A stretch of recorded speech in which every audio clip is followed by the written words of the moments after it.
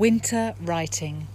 Today's podcast adventure comes from the garden, and it's an interesting day because I'm rewriting out the lyrics to a set of songs that I wrote because I'm creating some lead sheets to be able to perform my compositions with some other musicians.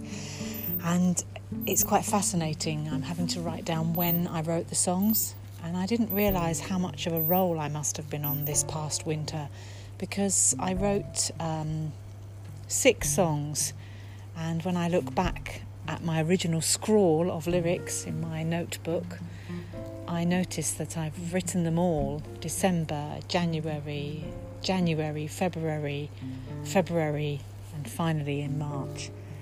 So throughout the winter of lockdown, I was clearly needing to find some musical space to put down my thoughts.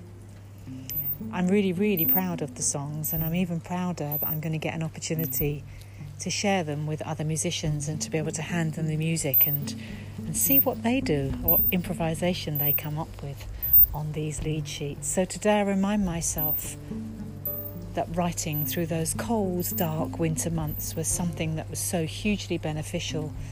And now that summer is here and indeed almost over, I finally have a chance to share that music with others and eventually share it even wider and breathe.